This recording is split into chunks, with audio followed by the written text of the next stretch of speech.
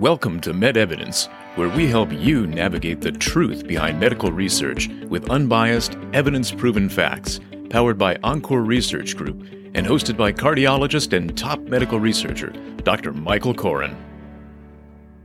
Thank you for coming. I'm actually pleasantly surprised we have all this interest in lupus. And lupus is one of those diseases that we talked about during internal medicine training by saying, well, none of us really understand what it is. So we're going to take the smartest people in the internal medicine group and make them study it and explain it to the rest of us. So as a cardiologist, I was so happy that we had smart people like Dr. Shah that would actually learn what this is and teach us. And we used to joke about it in residency. You had diseases that were caused by infections, and you had diseases that were caused by atherosclerosis, and diseases that were caused by cancerous cells. And then you had their diseases, where you're not sure exactly what the heck is causing it. And lupus would be one of those diseases. So I'm really excited to learn from you in terms of what lupus is, and we'll break that down for people. And of course, we are interested in helping people resolve symptoms related to lupus and improve their prognosis when they have lupus, which is not always a great prognosis, as we'll learn. And as we speak, there are studies in the community to help people with this particular condition using certain medications, and we'll dig into that a little bit more. So anyhow, that's a little bit of an introduction. So let's jump into lupus, okay? First of all, thank you very much for a nice introduction, Sharon and Dr. Koren. And yes, lupus has been a little mysterious disease, and it has been considered a mysterious disease where it can do multiple things. It can be very damaging to the body, but it can be very mild as well. So there is a lot of misconception about lupus, and we would try to unveil some of the mysteries and understand it a little bit better. The more you understand, the better you feel about it, the calmer you feel about it, and that helps with the treatment. Absolutely. So let's dig in. We're going to go to our first slide, I guess, to dig in. So why don't you tell everybody what this mystery SLE is? What does that mean? What is that term? So we call it SLE for systemic lupus erythematosus. It's a chronic inflammatory condition. It's an autoimmune disease. That means your own immune system is attacking your body or your cells, your organs, and it causes inflammation wherever it attacks. And it can cause pain throughout the body, multiple manifestations, and it is systemic. Yeah. So you see a picture, go back to that last one, and you see a picture of a woman with a butterfly on her face. And Sharon, you're not supposed to tell my secrets that I sleep at night with a butterfly mask on. I thought that was just between you and me. Only joking. So what that actually means something. So I want to point that out to the audience, why that picture is there. So the very characteristic rash we see with lupus or SLE, you can use that term SLE versus lupus interchangeably to make it simpler. So I call it lupus. It's a type of lupus. SLE is a type of lupus, but it's the most common type, so I call it lupus. But you can see in any or every types of lupus, you can see this rash on the face. We call it malar rash. It can also be called a butterfly rash because it can look like a butterfly because the bridge of your nose is involved, which would be the body of your butterfly, and the wings, which involves the rash on the eyes and the cheeks. And that's a very common rash, which is one of the diagnostic features. Yeah, so that you can be an amateur diagnostician, and if you see somebody that has that type of rash on their face, you could actually help them make a diagnosis, or at least get them to the right place. But it is a characteristic rash of this particular condition. We call it butterfly rash. So that's a nice little tidbit for you. Go ahead. So explain systemic to the patient. So systemic, as the name suggests, for the SLE, it involves multiple systems, not just one organ. So it doesn't limit itself to the rash. It can involve other organs, heart, kidneys, lungs, liver. It can involve every organ in the body actually. So that's why, and multiple organs, not just one organ. Let's say somebody has lupus in the kidneys. They can have lupus in the blood vessels too, in the brain and the heart too. So just to know that we don't miss anything else, that's why the name says systemic in itself. And so here are some statistics. So These are actually pretty impressive. And if we look at the stats, it kind of tells us that it's not very uncommon. 1.5 million of Americans have diagnosis of lupus. Most of this diagnosis usually comes around the age of 15 to 44. So prime years, youth and adult years are involved, and it is seen 2 to 3 times higher in certain ethnicities, especially African Americans, Hispanics, and Asians. And also female. 9 out of 10 people with lupus are female. why is that? So there is no clear data to show why is it there, but we have understanding that probably hormonal changes and estrogen has a lot to do with it. And why we think that is because during adolescent and perimenopausal phase, that's when lupus gets diagnosed or flares very frequently. So we think that there has been some association with hormones. Interesting. That might be the cause. All right, next slide. What we got? So explain, this may look a little intimidating, but we're going to break it down for you in terms of the immune system. It is. So this just shows that the genetic predisposition is a key feature in lupus. It's kind of, you need to have that genetic predisposition, and then the environmental triggers can trigger it. Why does what happens with the genetic predisposition or with genes is faulty or altered genes can affect immune systems, immune cells. Immune cells become overactive, their communication becomes altered, dead cell cleanup becomes altered, and that's where the manifestations come from. Autoantibodies are produced because of all of that. So getting back to that slide, autoantibodies is a very important concept, and we all know that our body produces antibodies against diseases and other foreigners. But in some occasions, our immune system provides antibodies against our own cells. And that's when bad things happen. And lupus is believed to be a disease that falls into that autoimmune category. Correct. So, yeah, that's where the name autoimmune comes from, too. That your own immune system or own immune cells act up against you by making autoantibodies. Okay. So types of lupus, why don't you run that? So class. SLE, as we talked briefly earlier, is the main type of lupus, and that affects almost 70% of patients with lupus diagnoses they have SLE, and that means multiple organs are involved. Cutaneous lupus, as the name suggests, it involves skin, and that is mainly where you have skin involvement everywhere, not just the face, anywhere. And drug-induced lupus is another one which we want to keep in mind all the time because it's caused by certain medications, and the simple treatment for that is to remove that medication. Yeah. So it should be always considered, but it's only 10% of lupus diagnosis. And neonatal lupus is something we don't like to see newborn babies affected from it, but if the mother has active lupus, sometimes newborn babies will have those autoantibodies and they will have features of lupus. They don't necessarily get diagnosis of lupus, and within 6 months, the symptoms are gone, and they never have any consequences in the future. Yeah, the drug-induced lupus is an interesting thing. When I was in my training in cardiology, a commonly used drug for arrhythmias was called procainamide. Mm-hmm. And procainamide was probably the classical drug that caused lupus. And it's a shame because procainamide was an incredibly effective antiarrhythmic drug, meaning if you had atrial fibrillation or if you had ventricular tachycardia, we can use procainamide. And it worked really well and was safe in the short run. But so many patients would develop rashes and other signs of lupus after 6 or 12 months of exposure to the drug that we basically have stopped using it, even though otherwise it's effective. So these medications which can cause drug-induced lupus don't have to cause lupus in every individual they're exposed to.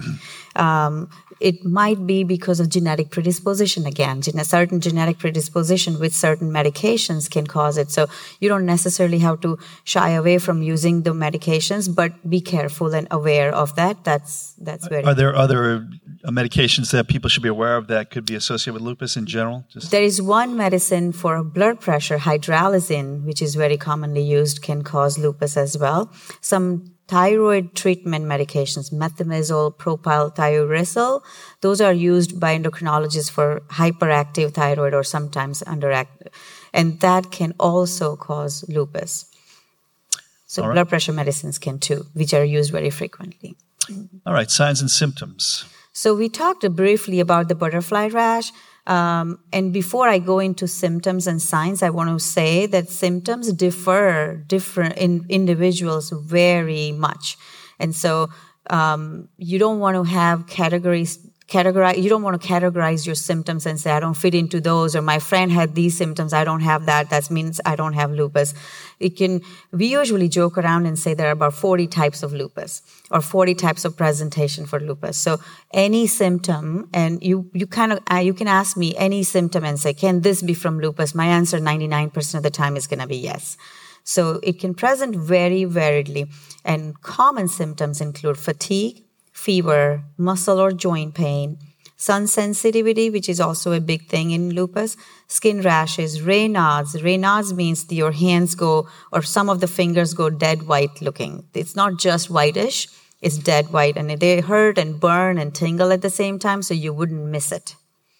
And shortness of breath, chest pain, eye symptoms, headaches, memory issues, blood clots, mouth ulcers, and hair loss are some of the common ones. Okay, so who in this room has had one of those symptoms at any time in the last 5 years?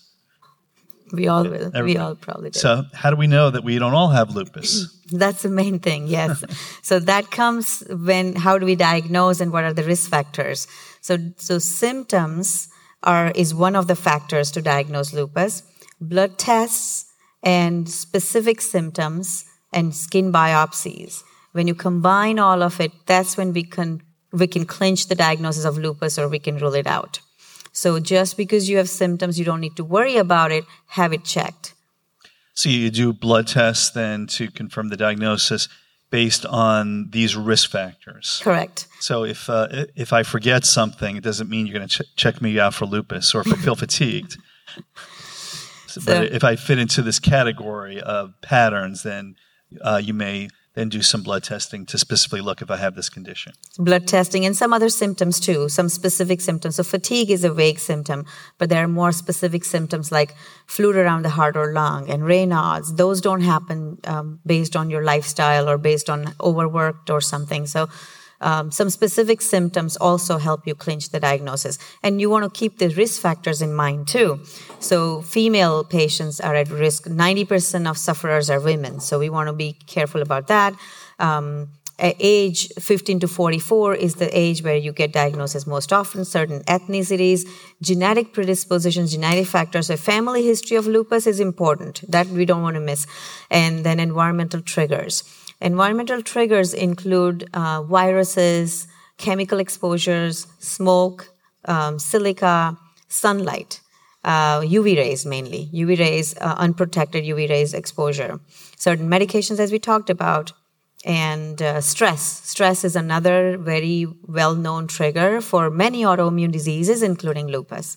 Physical stress, emotional stress, all of it. Okay. Very nice. Complications. So let's jump into that. Complications of lupus come from its involvement to the organs, and it depends what organ is involved. So most common organ to be involved is kidney. So if the kidney is involved and has inflammation of the kidneys, then kidney can't work properly, can't get rid of the toxic waste, and causes swelling, itching, facial swelling, leg swelling, that called lupus nephritis. That is one of the complications. If it involves brain, you can have memory issues and fuzziness, foggy brain. If it involves the blood vessels, which can involve brain as well, then you can have seizures. And plus, we think that the base of all autoimmune disease is chronic inflammation, unnecessary, uncontrolled chronic inflammation. And that is the basis for heart diseases, and you know it very well. So heart attacks, heart diseases, atherosclerosis is seen in all autoimmune diseases, including lupus. And skin rashes, not just on the face, you can have ulcers and blisters and bullous formation, so different types of skin rashes. Infection is very common in all autoimmune diseases for a couple of reasons. One is because it's an autoimmune disease, your immune system is weaker and it cannot fight infections very well. So that's one of the reasons. And sometimes the medications we use to treat lupus with, that also suppresses immune system, so it increases risk of infections. Cancer probably comes from chronic inflammation. And death of bone tissue, that is one of the ones we want to be careful about too. You can have severe sudden onset of joint pain and blood clot in the bone, or the inflammation of the vessels in the bone can cause death of the bone tissues, and pregnancy complications. All kinds of pregnancy complications has been seen with lupus: preeclampsia, preterm labor, and other malformations as well, fetal malformations. And so we usually recommend that patients, before they try and get pregnant, their lupus should be quiet for 6 months. That's an ideal time to consider pregnancy. Yeah, so just to jump in with a little heart trivia fact, is that people who have lupus, compared to the exact same type of person that does not have lupus, have twice the risk of heart attacks and strokes. So it is a pretty significant risk factor for heart disease, and certainly I have plenty of lupus patients that have had cardiovascular complications. Yeah. So again, we get back to how do we diagnose it. So lupus diagnosis can be a challenging diagnosis because it is called the great imitator, because it can mimic a lot of diseases. It can mimic infections, and sometimes the first symptom is heart attack, and that's how they get diagnosed with lupus. And so sometimes patients are not diagnosed for years because maybe their symptoms were not specific or classical. So we have all this multi-prong approach for diagnosis of lupus, where physical examination and history is very important. History of blood tests, urine tests, and biopsies help us. All right, so let's talk about treatment.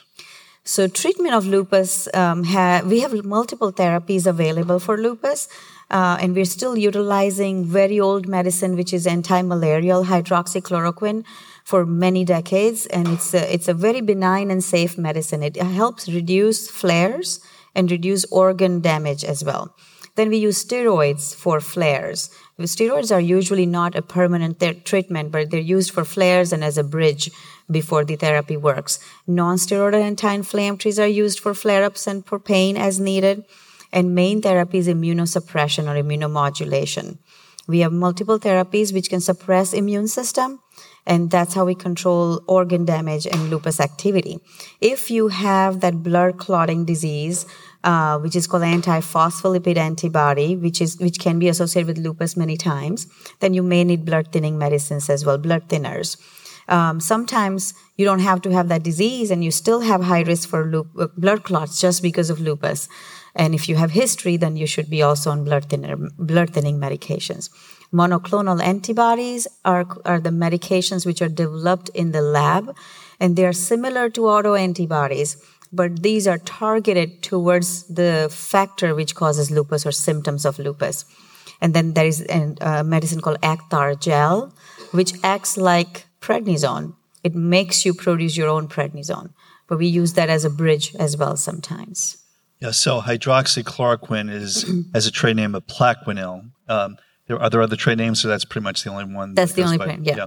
So you might have heard of that because there was a lot of discussion about that for COVID. Yep. And plus minus for COVID, but fortunately we have better things for COVID at this point. But that was advocated as one of the things to try to use for COVID initially. And that's still very effective for lupus, isn't it? It is very effective. I usually say if you have lupus or you think you have lupus, you should be on hydroxychloroquine on top of any medicine unless you're not allergic to it or have side effects. Because a huge study was done many decades ago where thousands of patients with lupus and without lupus were put on the medicine and not. And the group which was on the medicine did very well for flares and organ damage involvement, and long-term safety data was really good. Mm-hmm.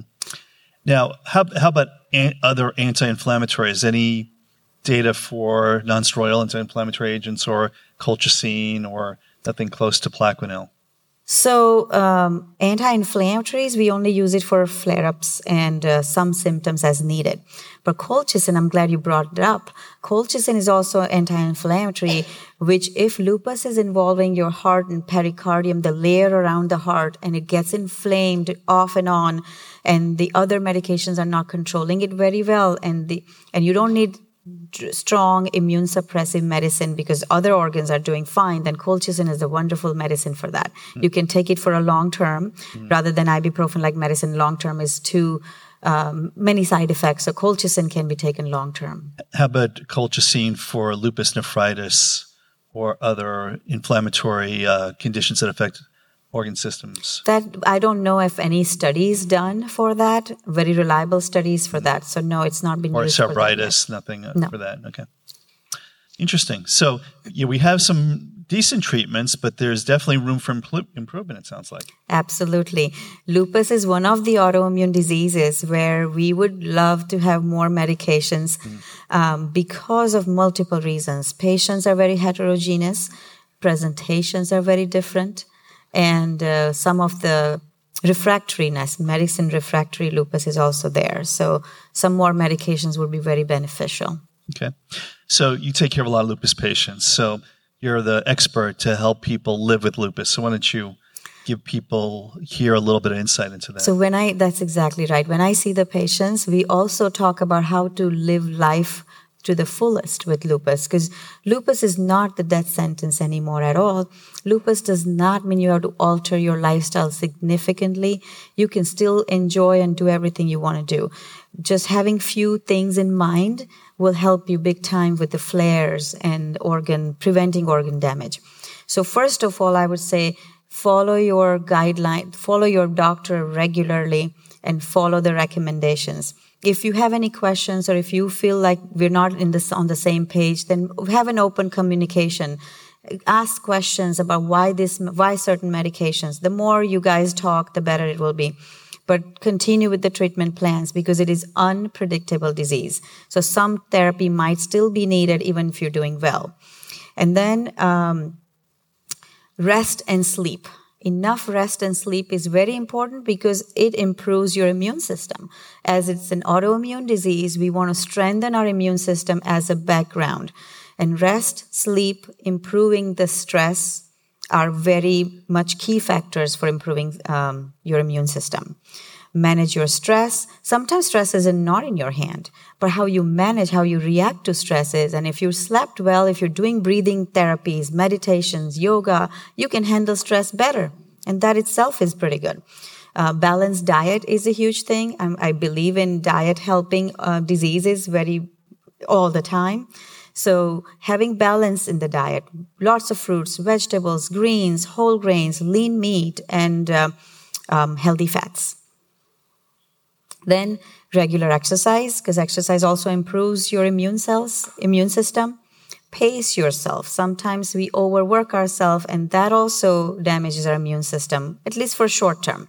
So pace yourself, plan ahead. Sun protection is one huge thing. Sun protective clothing, sunscreens, stay hydrated, and pain management. Pain management with heating pad, ice pack, stretching, yoga helps a lot. Question. Well, if we finish this up, and then I'll give you my questions. Go ahead. So support group is also very helpful. If you meet people who are also dealing with a similar disease and find out what tricks and tiny tricks they were doing, which helps, that's very important too. Meeting people who are going through the same things gives you emotional support as well. Keep a health journal. I usually say keep a flare journal. So rather than having to write every day and getting confused with all that huge data, what to do with it, you can keep those days when you have a bad day, then look back and write down what happened the day before. And you compare those bad days and you can find some triggers for yourself. So you don't have to worry about everything as a trigger. What do I do now? You can find out what's your trigger and avoid them. Mindful planning. Smoking is one of the triggers for all autoimmune diseases. Avoid that and limit the use of alcohol. And the more you know, the better you feel. So in terms of management, in general, we have diseases that we manage just by looking at symptoms and asking our patients about symptoms. And there are other diseases that we manage looking at biomarkers, that we look at lab tests and other data that we have to analyze through some sort of chemical means or imaging or what have you. So is lupus something that's strictly managed by symptoms, or are there biomarkers that you check when you're trying to treat patients? Both. It's a wonderful question. Both. So biomarkers are very helpful, telling us whether the disease is active. Certain biomarkers are helpful trying to predict organ involvement. Certain biomarkers are helpful trying to see if inflammation is active. We also want to not neglect symptoms. Symptoms are superior than every other lab. If you have constant symptoms and biomarkers are not showing it, then we just go by your symptoms and say, well, we can't rely on biomarkers in your case, and we need to treat it based on the symptoms.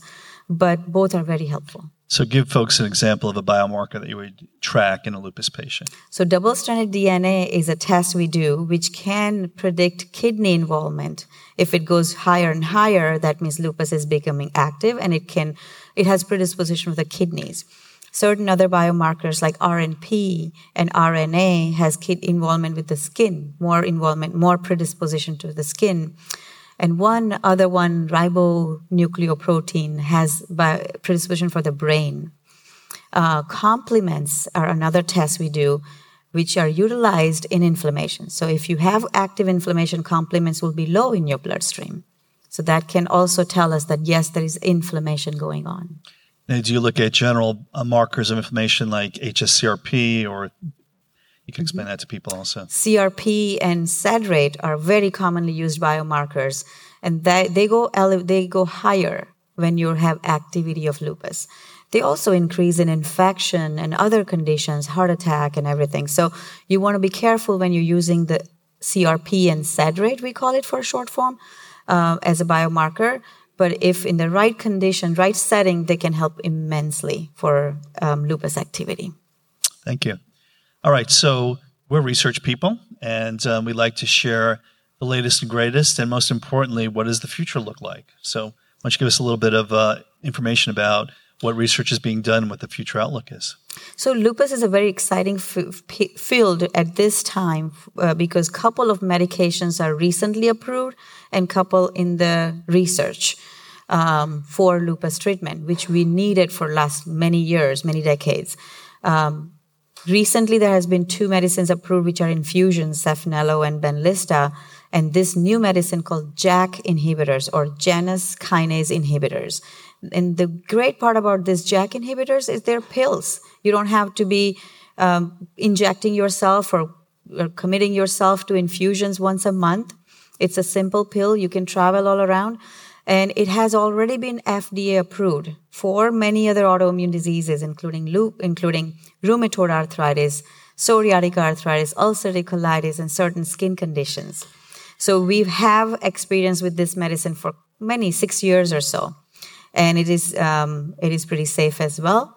And it is recently been studied for lupus. And we're starting a study for lupus with this JAK inhibitors. In our community. That's pretty cool. Correct. Yeah. Correct. Rinvoq.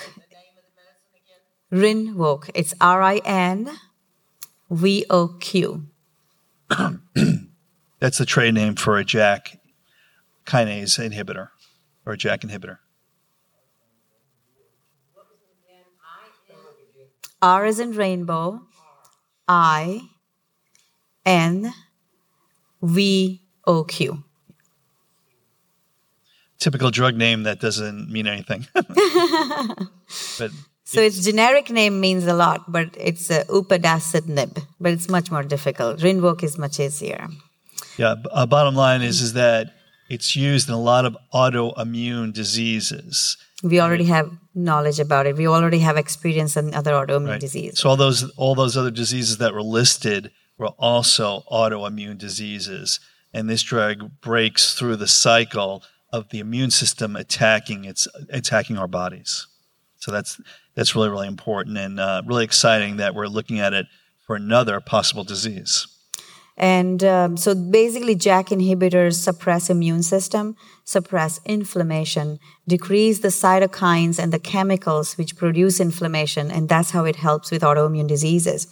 And because the way it works on multiple cytokines or multiple chemicals, and that's how it is used in multiple autoimmune diseases. And I'm very excited to see if it works on lupus. It should. There has been some preliminary data about other JAK inhibitor being used in lupus in the past. The study wasn't very conclusive because of some other factors, but I'm pretty optimistic. And we'll get to questions in about 2 minutes, and we'll have plenty of time for questions. So I think we have some final thoughts here. Go ahead. So this is the last few slides. I think that if you are interested in it, then fill out the form or let us know, talk to our staff members, schedule a free evaluation. Our research costs nothing for the patients, and it may offer compensation too. And then I had just a fun fact here. Go for it. The lupus, I want you to go with something nice to remember. How did the name come about? In 13th century, one of the physicians, Rogerius, thought these lesions in the face were wolf bite marks. And that's how we call it lupus, which is a Latin word for wolf. And but he didn't. At that time, we didn't know that it's the immune system bite marks. Immune system is biting you, I guess. Interesting. Yeah. So just one little point on the research in general is that with all research, we're looking at both helping people with the underlying disease and then helping people deal with the complications of underlying disease. So, for example, we talked about the fact that lupus is an inflammatory condition and an autoimmune condition, and we're studying JAK inhibitors to see if they work in this condition similarly to the way they work in other autoimmune conditions. Correct. But we're also doing studies in patients that happen to have lupus that have cardiovascular risk. So if you had a heart attack and you want to prevent a second heart attack and you have lupus, we may be able to help you with that. People with lupus are also more prone to infectious diseases and other infectious complications, and we have studies that are looking to protect people from those complications. So it's not only treating lupus directly, but also the downstream effects of lupus and other autoimmune diseases is an area of interest of our research group. So you may end up seeing a cardiologist not because of the lupus exactly, but because the lupus put you at risk for a heart attack, which raised your cholesterol or created some lipoprotein problem that is unique to your particular circumstances that we can help you with. Thank you very much, and that was a fabulous session. And we're here to answer questions in terms of getting involved in the future. Thank you very much. Thank you so much. It worked out wonderfully. Yeah, beautiful. Thanks for joining the MedEvidence Podcast. To learn more, head over to medevidence.com or subscribe to our podcast on your favorite podcast platform.